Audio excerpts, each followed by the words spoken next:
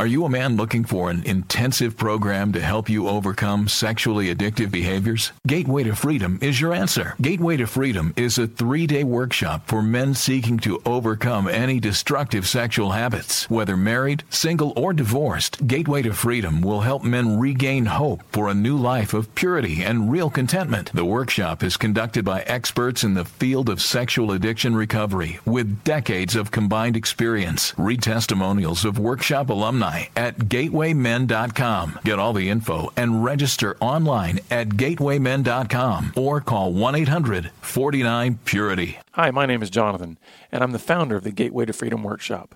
I want to invite you to join us at our next workshop coming up June 8th through the 10th in Texas, in the peaceful Rolling Hill Country. So call us today at 1-800-49-PURITY. That's 1-800-497-8748, or visit gatewaymen.com.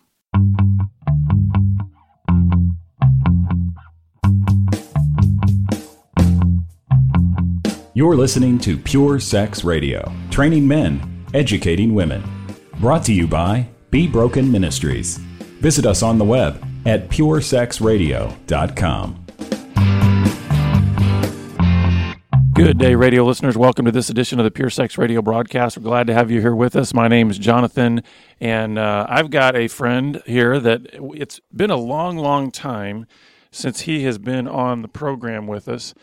David Zahler is actually a buddy from California, and even though I'm a Texas guy, we don't hold that against him, so we're glad that he's here. So, David, thank you for being with us. Hey, don't forget, I'm born and bred Texas. I've been away for a while, but coming home is always a homecoming, so it's great to be here. That's true. Well, we're going to get into something that I really am excited to talk about, but before we do that, we like to let our listeners know every now and then that we are a listener-supported broadcast, which means that the only way you're hearing us or seeing us is because we've had generous partners that have come alongside and said they want to support this ministry.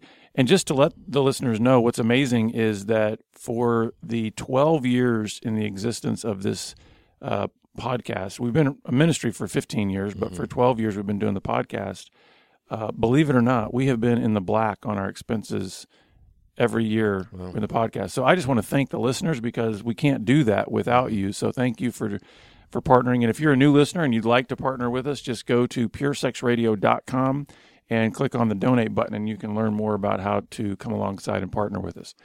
Well, David, the reason I wanted to talk to you is because, you know, we affectionately refer to you at our ministry as the 12-step guy. Oh, okay. You know, and don't worry, it's not a derogatory term or anything. I've heard a lot worse. But the reason I wanted to talk to you is because, you know, I think there are a lot of people in the church even that have this hesitancy around 12-step. And the reason I want to talk to you is because the second edition of my Grace-Based Recovery book is coming out later this summer. Mm-hmm. And there is this, as I was writing it, I realized when I'm trying to talk about a grace-based environment versus a performance-based environment, a lot of people, especially in the church, immediately jump to this conclusion that says, you know, because it seems like there's a lot of really, if I can put it this way, there's rigidity to the 12-step. It's like you just do this and then this and then this and then this, and you go from this step to this step to this step to this step, that some people might think there's no possibility for grace to be part of that process. Mm-hmm. So why don't you, first of all, just give a little bit of your history briefly to let people know just even what the 12-step process did for your own life, and then maybe we can get into this idea of not seeing these things as pitted against one another, a 12-step process and the grace-based approach. Well, my personal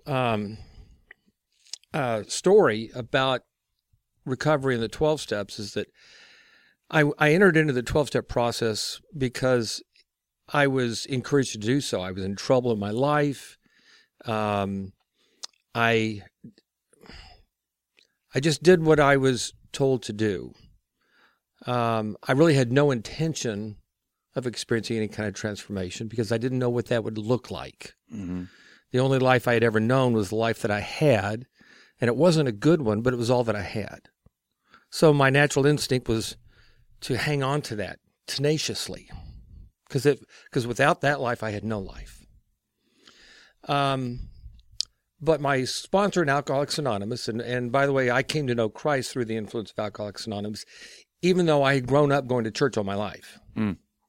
I had grown up knowing Jesus from this kind of storybook, theological, let me tell you how to get your life together kind of way, a preaching kind of way, as opposed to a presence, as opposed to a relationship. Either way. Which, by the way, is not terribly uncommon for a lot of people's experience in the church, right? Yeah, sadly. I think a lot of the confusion comes when people look at the 12 steps from an outsider's perspective, and they look at it from kind of this critical, I want nothing to do with you perspective because you sound different. The terminology is different. It looks and feels different than what my preacher has told me all my life. And so if it feels different, it can't be good. I think that's often the assumption. And I think sometimes people make the assumption, and I don't want to get too far ahead here, but I think then sometimes people have so much trouble with just those first few steps because it's like, wait, do not be ambiguous about the higher power. Right. You know what I mean? So, and that makes Christians nervous. Let's just be honest. Right. But the thing is, I think Christians have to come to terms with something here, that they can have excellent theology, but have a very practically applied atheism about their life. Mm-hmm.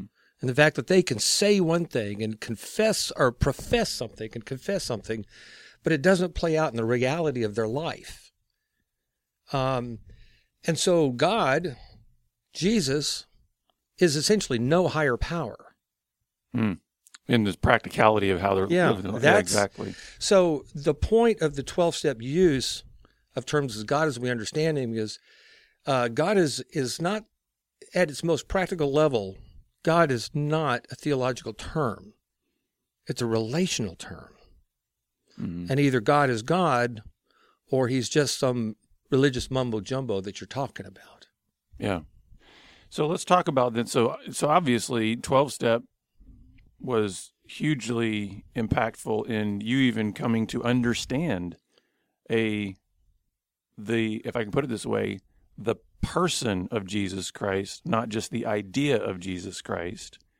And then from that, how did you begin to understand how to, especially when you then started getting into ministry and using the 12-step process as your tool, so to speak? Right. How did you begin to help others to maybe have that same kind of encounter through that process to where it wasn't something where it's like, again, and we're going to get into hopefully helping the listeners who maybe have this idea that, listen, 12-step is sort of devoid of really spiritual things, and 12-step is just kind of rigid rule-keeping, and 12-step is just performance-based. Right.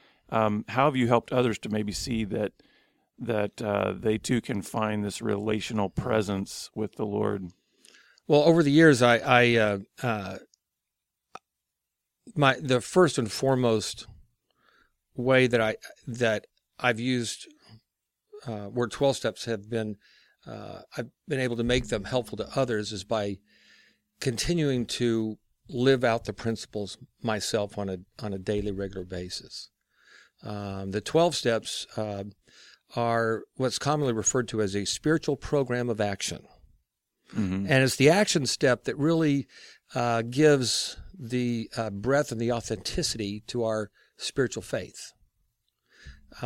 Steps 1 through 3 result in a cognitive reframing to help us understand that, at least in certain areas of my life, I'm out of control. And me, myself, and I, we are hopeless to get this area of my life in control. And step 2 is, but I believe that God can bring me to sanity, can restore me, can bring health back to me. Now that's a challenging belief. On the one hand, there's hope there, but also on the other hand, there's an admission that, I'm just not out of control, but I'm sick. Mm-hmm. And I can't heal myself. Someone greater than me is going to have to do that. Now, there are lots of higher powers. Of course, there's God, the ultimate higher power, but doctors, therapists, support groups, friends, mentors, our churches, our recovery fellowships, these are all essentially higher powers because they can do things for us that we can't do for ourselves. Step 3 is where we make the decision. What do I want? Do I want to remain in this isolated, trying to pull my bootstraps a little bit harder to get my life together? Or am I willing to trust God and some other people to help heal me? So what do I want? It's the decision. Steps 4 through 9 are commonly referred to as the action steps. They're essentially spiritual disciplines. They're really disciplines that are pulled out of the Desert Fathers of Christian tradition, where we get honest with ourselves, honest with other people, and honest with God. And so it's a transformation of relationships. Mm-hmm. Because I'm not going to be honest with God if I can't be honest with myself. Now, I can talk all about that, but there's a transparency here with myself and with God and with you. As friends and recovery partners and as ministry partners, we know things about each other that not everybody else knows, and we trust one another in that. Mm-hmm. There's freedom in that. Steps 10, 11, and 12 of the 12 steps these are the ongoing spiritual practices. Some people call them the maintenance steps. I don't refer to them as maintenance steps because I don't think spiritual growth has anything to do with maintenance. Yeah, maintenance is like keep things as they are, right? It's the oil change, right? No, growth is you're moving forward. Growth is you're moving forward. It's taking these most elemental spiritual practices and principles for life change and human health and applying them to your life on a daily basis. I would almost, and maybe there are others that refer to it this way, but I would almost refer to those last steps as the legacy steps. Yeah. Because really what you're doing is you're seeking to regenerate this in other people. You're seeking to pass this along and not... Well, that's true. I found in my experience that the passing along is something that happens naturally. And my intention really has to do with the day-to-day care of my own spiritual condition, because while I don't look at pornography anymore, and while I'm not out chasing and sleeping with a bunch of women anymore, I'm every bit as much of a sinner today as I've ever been. Mm-hmm. And this is one of the most essential aspects, I think, in recovery, and it's natural outgrowth of a 12-step process is to see how God heals us in these areas of addiction and brokenness, so we could say. And yet at the same time, I've come to appreciate and come to terms with and even learn to value the fact that I'm a sinner. Mm-hmm. And that drives me, compels me, and it even calls me to an ever closer relationship with God. That is a great, I think, transition to now start talking about grace, because what you just said is what grace is all about. Yeah. See, I think where we have a problem in the church sometimes is that we front load the gospel to a person with grace. Right. But we backload it with works and performance. Yeah. And what you're saying is, actually, you know what? The more I am actually in the presence of God, the more I'm in this relationship, the more I actually realize how sinful I really am. How pathetic I can be. So it's like, and so what does that mean? Then the longer I'm in this relationship, the more I actually realize and appreciate grace. Yeah. And I think of it when I think of Paul, the apostle, when he wrote Romans, that was 25 years after his conversion. Right. And in Romans 7, he talks about all this present tense language with his struggle with sin. Mm-hmm. The things I don't want to do, I keep on doing. Right. Sin is always with me. Right. And and then he's like, who will rescue me from, wretched man that I am? I mean, but his conclusion is the same that he had at the beginning of his walk, which was Jesus Christ. So what would you say to the listener out there that is really struggling with this idea of wanting to toss out 12-step, kind of throw the baby out with the bathwater, in the sense that I can't see the possibility of God's grace being part of that process? Right. How would you help that person maybe understand that better? That's not the way it has to be. Right. Well, I think that whether it's the 12-step disciplines, if you will, mm-hmm. The 12-step journey, if it cannot be done in a void. And just because you're around a bunch of other people does not mean that you're not in a void. One of the crises, I think, in Christian culture, in kind of our churchianity, And you spoke about it, how we kind of front load the gospel message with grace to kind of get them in the door, to get them to straighten up and talk right and walk right. Or just to trust Christ, right? Trust Christ, and get them to whatever it is, sign the card or sign up for the new believers class or whatever. And then, okay, now God's redeemed you. Now continue to live like that and, stay straightened up. Yeah, don't screw up anymore. That's right. And, stay flying right. Mm-hmm. I mean, I think many of us have actually heard people say almost those exact words to us. And we go, okay, yeah, this time I'll really stay on track. And in the back of our heads, we kind of feel the click of the hammer of the gun pulling back, like I'm getting ready to shoot myself in the foot again. Mm-hmm.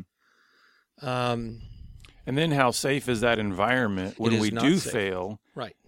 That's where then I think shame takes over, right? Because then we go, wait a second, I had the assumption that this wonderful grace of God that brings me into this relationship with this person, Jesus Christ, is now going to solve everything and I don't have any more problems. I'm never going to fail again. Right. And so if that's the assumption or the paradigm that's being created in that environment, right. When, not if, but when you do fail, right. Who do you go to? Right. Who? Well, I love to go to, in fact, my world is full of people who are well-practiced failures. Yeah. I always tell people.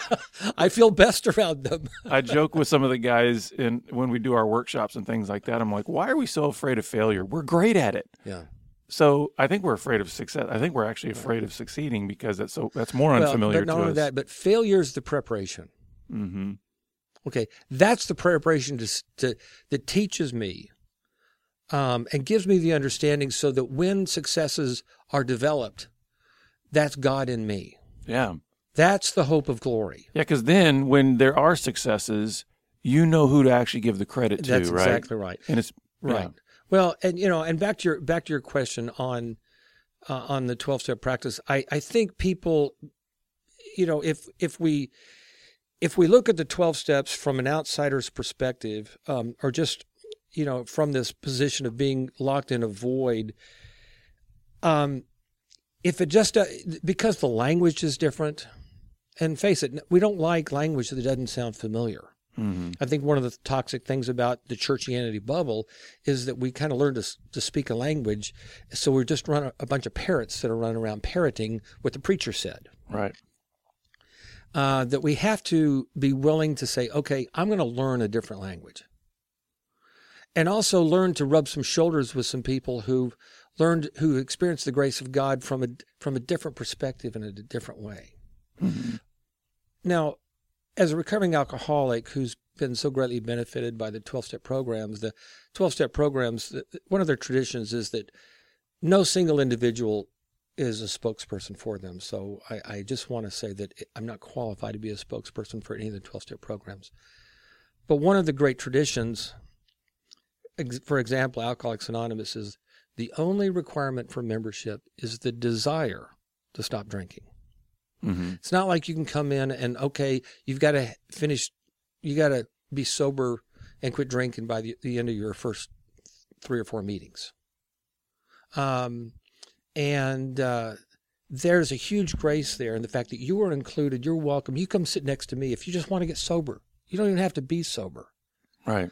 I don't know of anywhere in Scripture where Jesus says, okay, come follow me and leave all your sins behind, because if you don't, you're not welcomed anymore. He says, come to me and take my yoke upon you and let me teach you. Mm-hmm. And it's in the teaching, and it's the walking beside, and it's sharing the lighter side of the yoke, and Jesus carrying the more burdensome, the heavier side of the yoke, that I learned how to walk. Yeah, and it's interesting to me because when you think about recovery, we oftentimes, not in most recovery environments, we want to talk about accountability, right? Right. And so many times I think Christians jump so quickly to all those passages in Scriptures that talk about, well, how do you correct? How do you rebuke? And all these kinds of things. Yeah.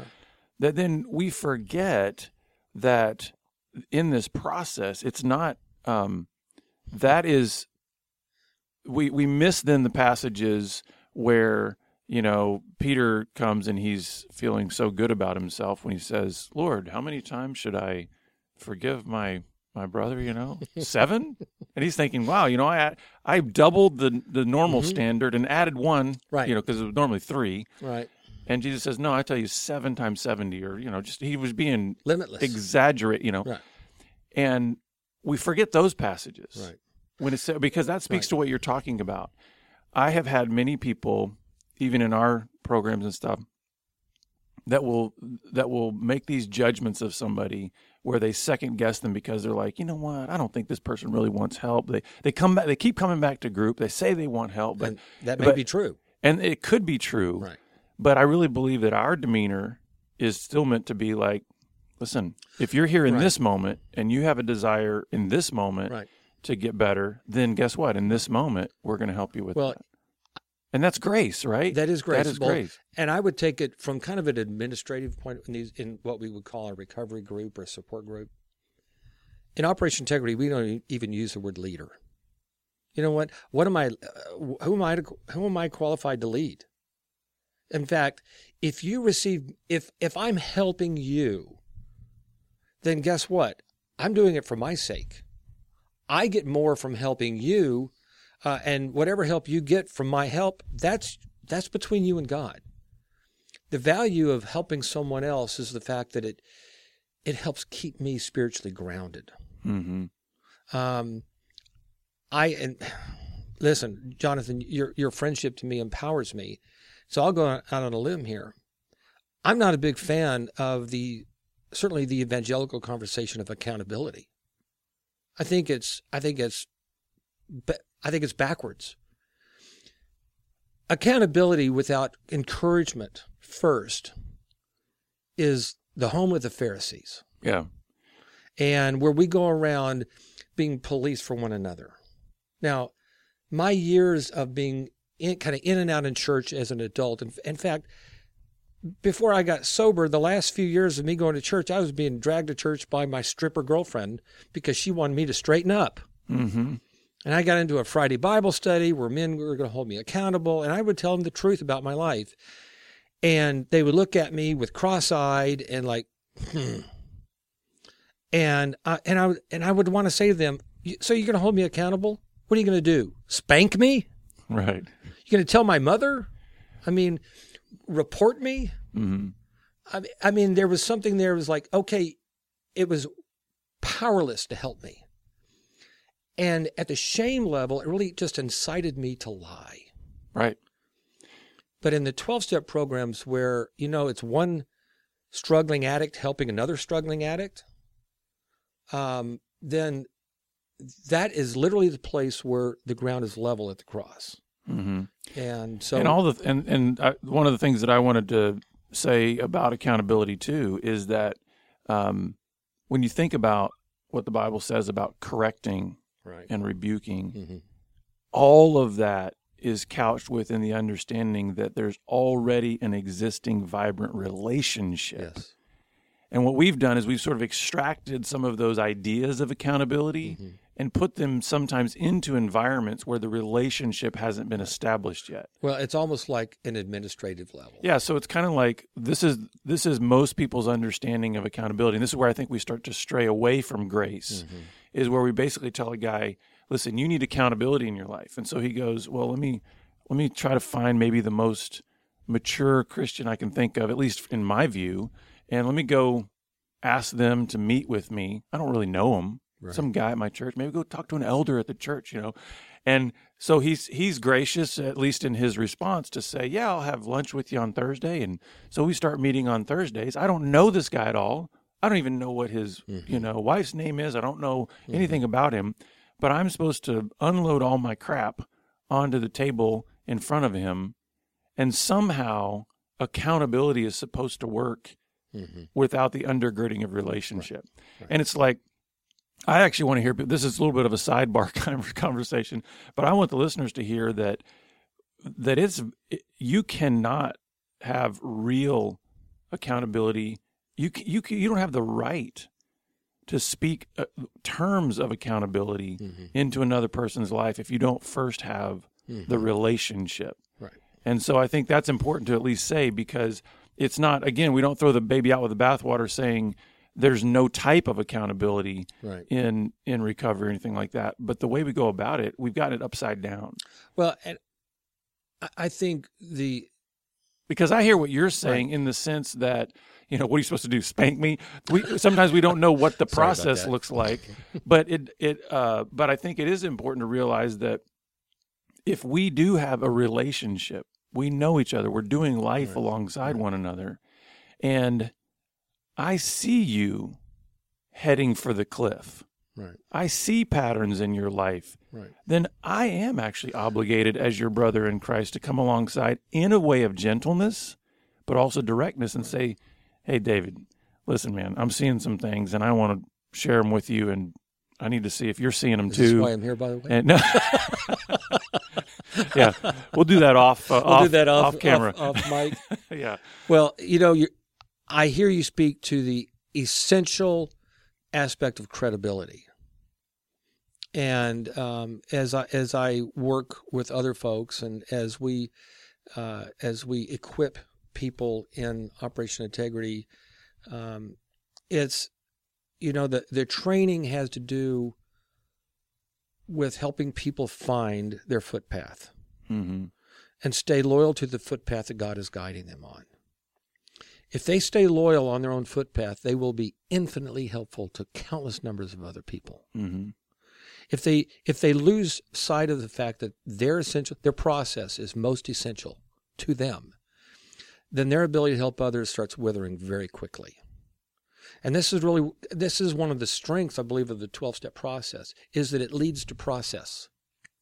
If people think in terms of product, then it's now some sort of commercialized endeavor, and the human experience gets trampled. And also then it becomes just a test to pass. Exactly. Right? I've passed the program. It's the boxes that have to be checked. And that's, again, circling all the way back around to the beginning, that's how I think a lot of Christians view the 12 steps is I've checked off step 1, I've checked off step 2, I've checked off step, and you're done with it. So let me speak to that. That's because that's what they know in their own life. And that's what we've taught in the Americanized kind of entrepreneurial churchianity. Mm-hmm. Now, as you know, as my friend and ministry partner, I'm not a church insider, and I don't mean to be offending people. And I work with churches, and some of my dearest friends are clergy. But kind of it's the church kowtows to the American consumerism because we want people to show up. Mm-hmm. Yeah, butts and seats. Right? Butts and seats. And so you have to put on the show, whether it's the right kind of sermon, the right kind of, building and ambiance, the right kind of music, and the programs. And we have the 6-week evangelism class, and we have the 12-week, get your finances in order class. We have, the apologetics class. And so really our Christian training is not about life process. It's not about life journey. It's about being a community college labeled for Jesus. Mm-hmm. That's evil. And boy, I hope I'm not running your podcast here, but the issues of addiction, especially in the areas of the most intimate areas of our lives related to our sexuality. And I believe that when it comes to addiction, probably in our culture, food addictions are probably the most prevalent, and sexual addictions are right behind it. Mm-hmm. And these are connected to our most essential aspects of human beings because they're not outside of ourselves. As an alcoholic, the day I quit drinking, I started to get better. Now, the day I quit looking at porn doesn't mean that I'm healing in all the areas of my sexual woundedness, because my sexuality is bigger than just the pornography or the girl chasing. It's who I am. Yeah. And so the calling is not to a product, it's to the process. And so then to wrap up here, we're almost out of time. How would you then say grace integrates into that process? Well, there's a great saying that I had never heard in church before, but I heard it in the 12-step programs. God will do for me what I cannot do for myself. Now, there's a flip side to that, is that God's not going to do for me what I must do for myself. I have to be willing to put myself in places where other people are involved in the specific recovery process that I'm in most need. Mm-hmm. Now, if one's particular church has essentially a grace-based program, and I'm always a promoter of the 12-step process, to help me face my addiction to porn and to my own sexuality, then great. If not, go find the place and get yourself involved. And in smaller markets, sometimes you have to do it through an online and listen to podcasts, but start connecting with other people in the process where they are simply putting one foot in front of the other, putting themselves in the place where the grace of God rains down. Mm-hmm. So we're out of time, but why don't you tell the listeners about your ministry, how they can get connected, and that. OperationIntegrity.org is the website. We're actually working on a new one, but the old one's still up and running. My book on this subject is When Lost Men Come Home, Not for Men Only. This is not a man's issue. Yeah. One of the things that we do that's toxic in the Christian culture. It's a human issue, right? It's a human issue, is we label this a man's issue, and it's, you know what, it's that's insulting to both men and women. This is a human issue, so it's When Lost Men Come Home, Not for Men Only. I have a couple of other books out on the market. You can get them at any of the, you can get them at any of the bookstores or online, Amazon, Barnes & Noble, whatever. Yeah. So.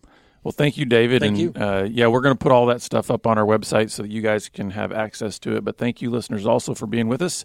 And we'll see you back here again next time. Have a great week. Thank you so much. Pure Sex Radio is paid for by Be Broken Ministries. Visit us online at puresexradio.com.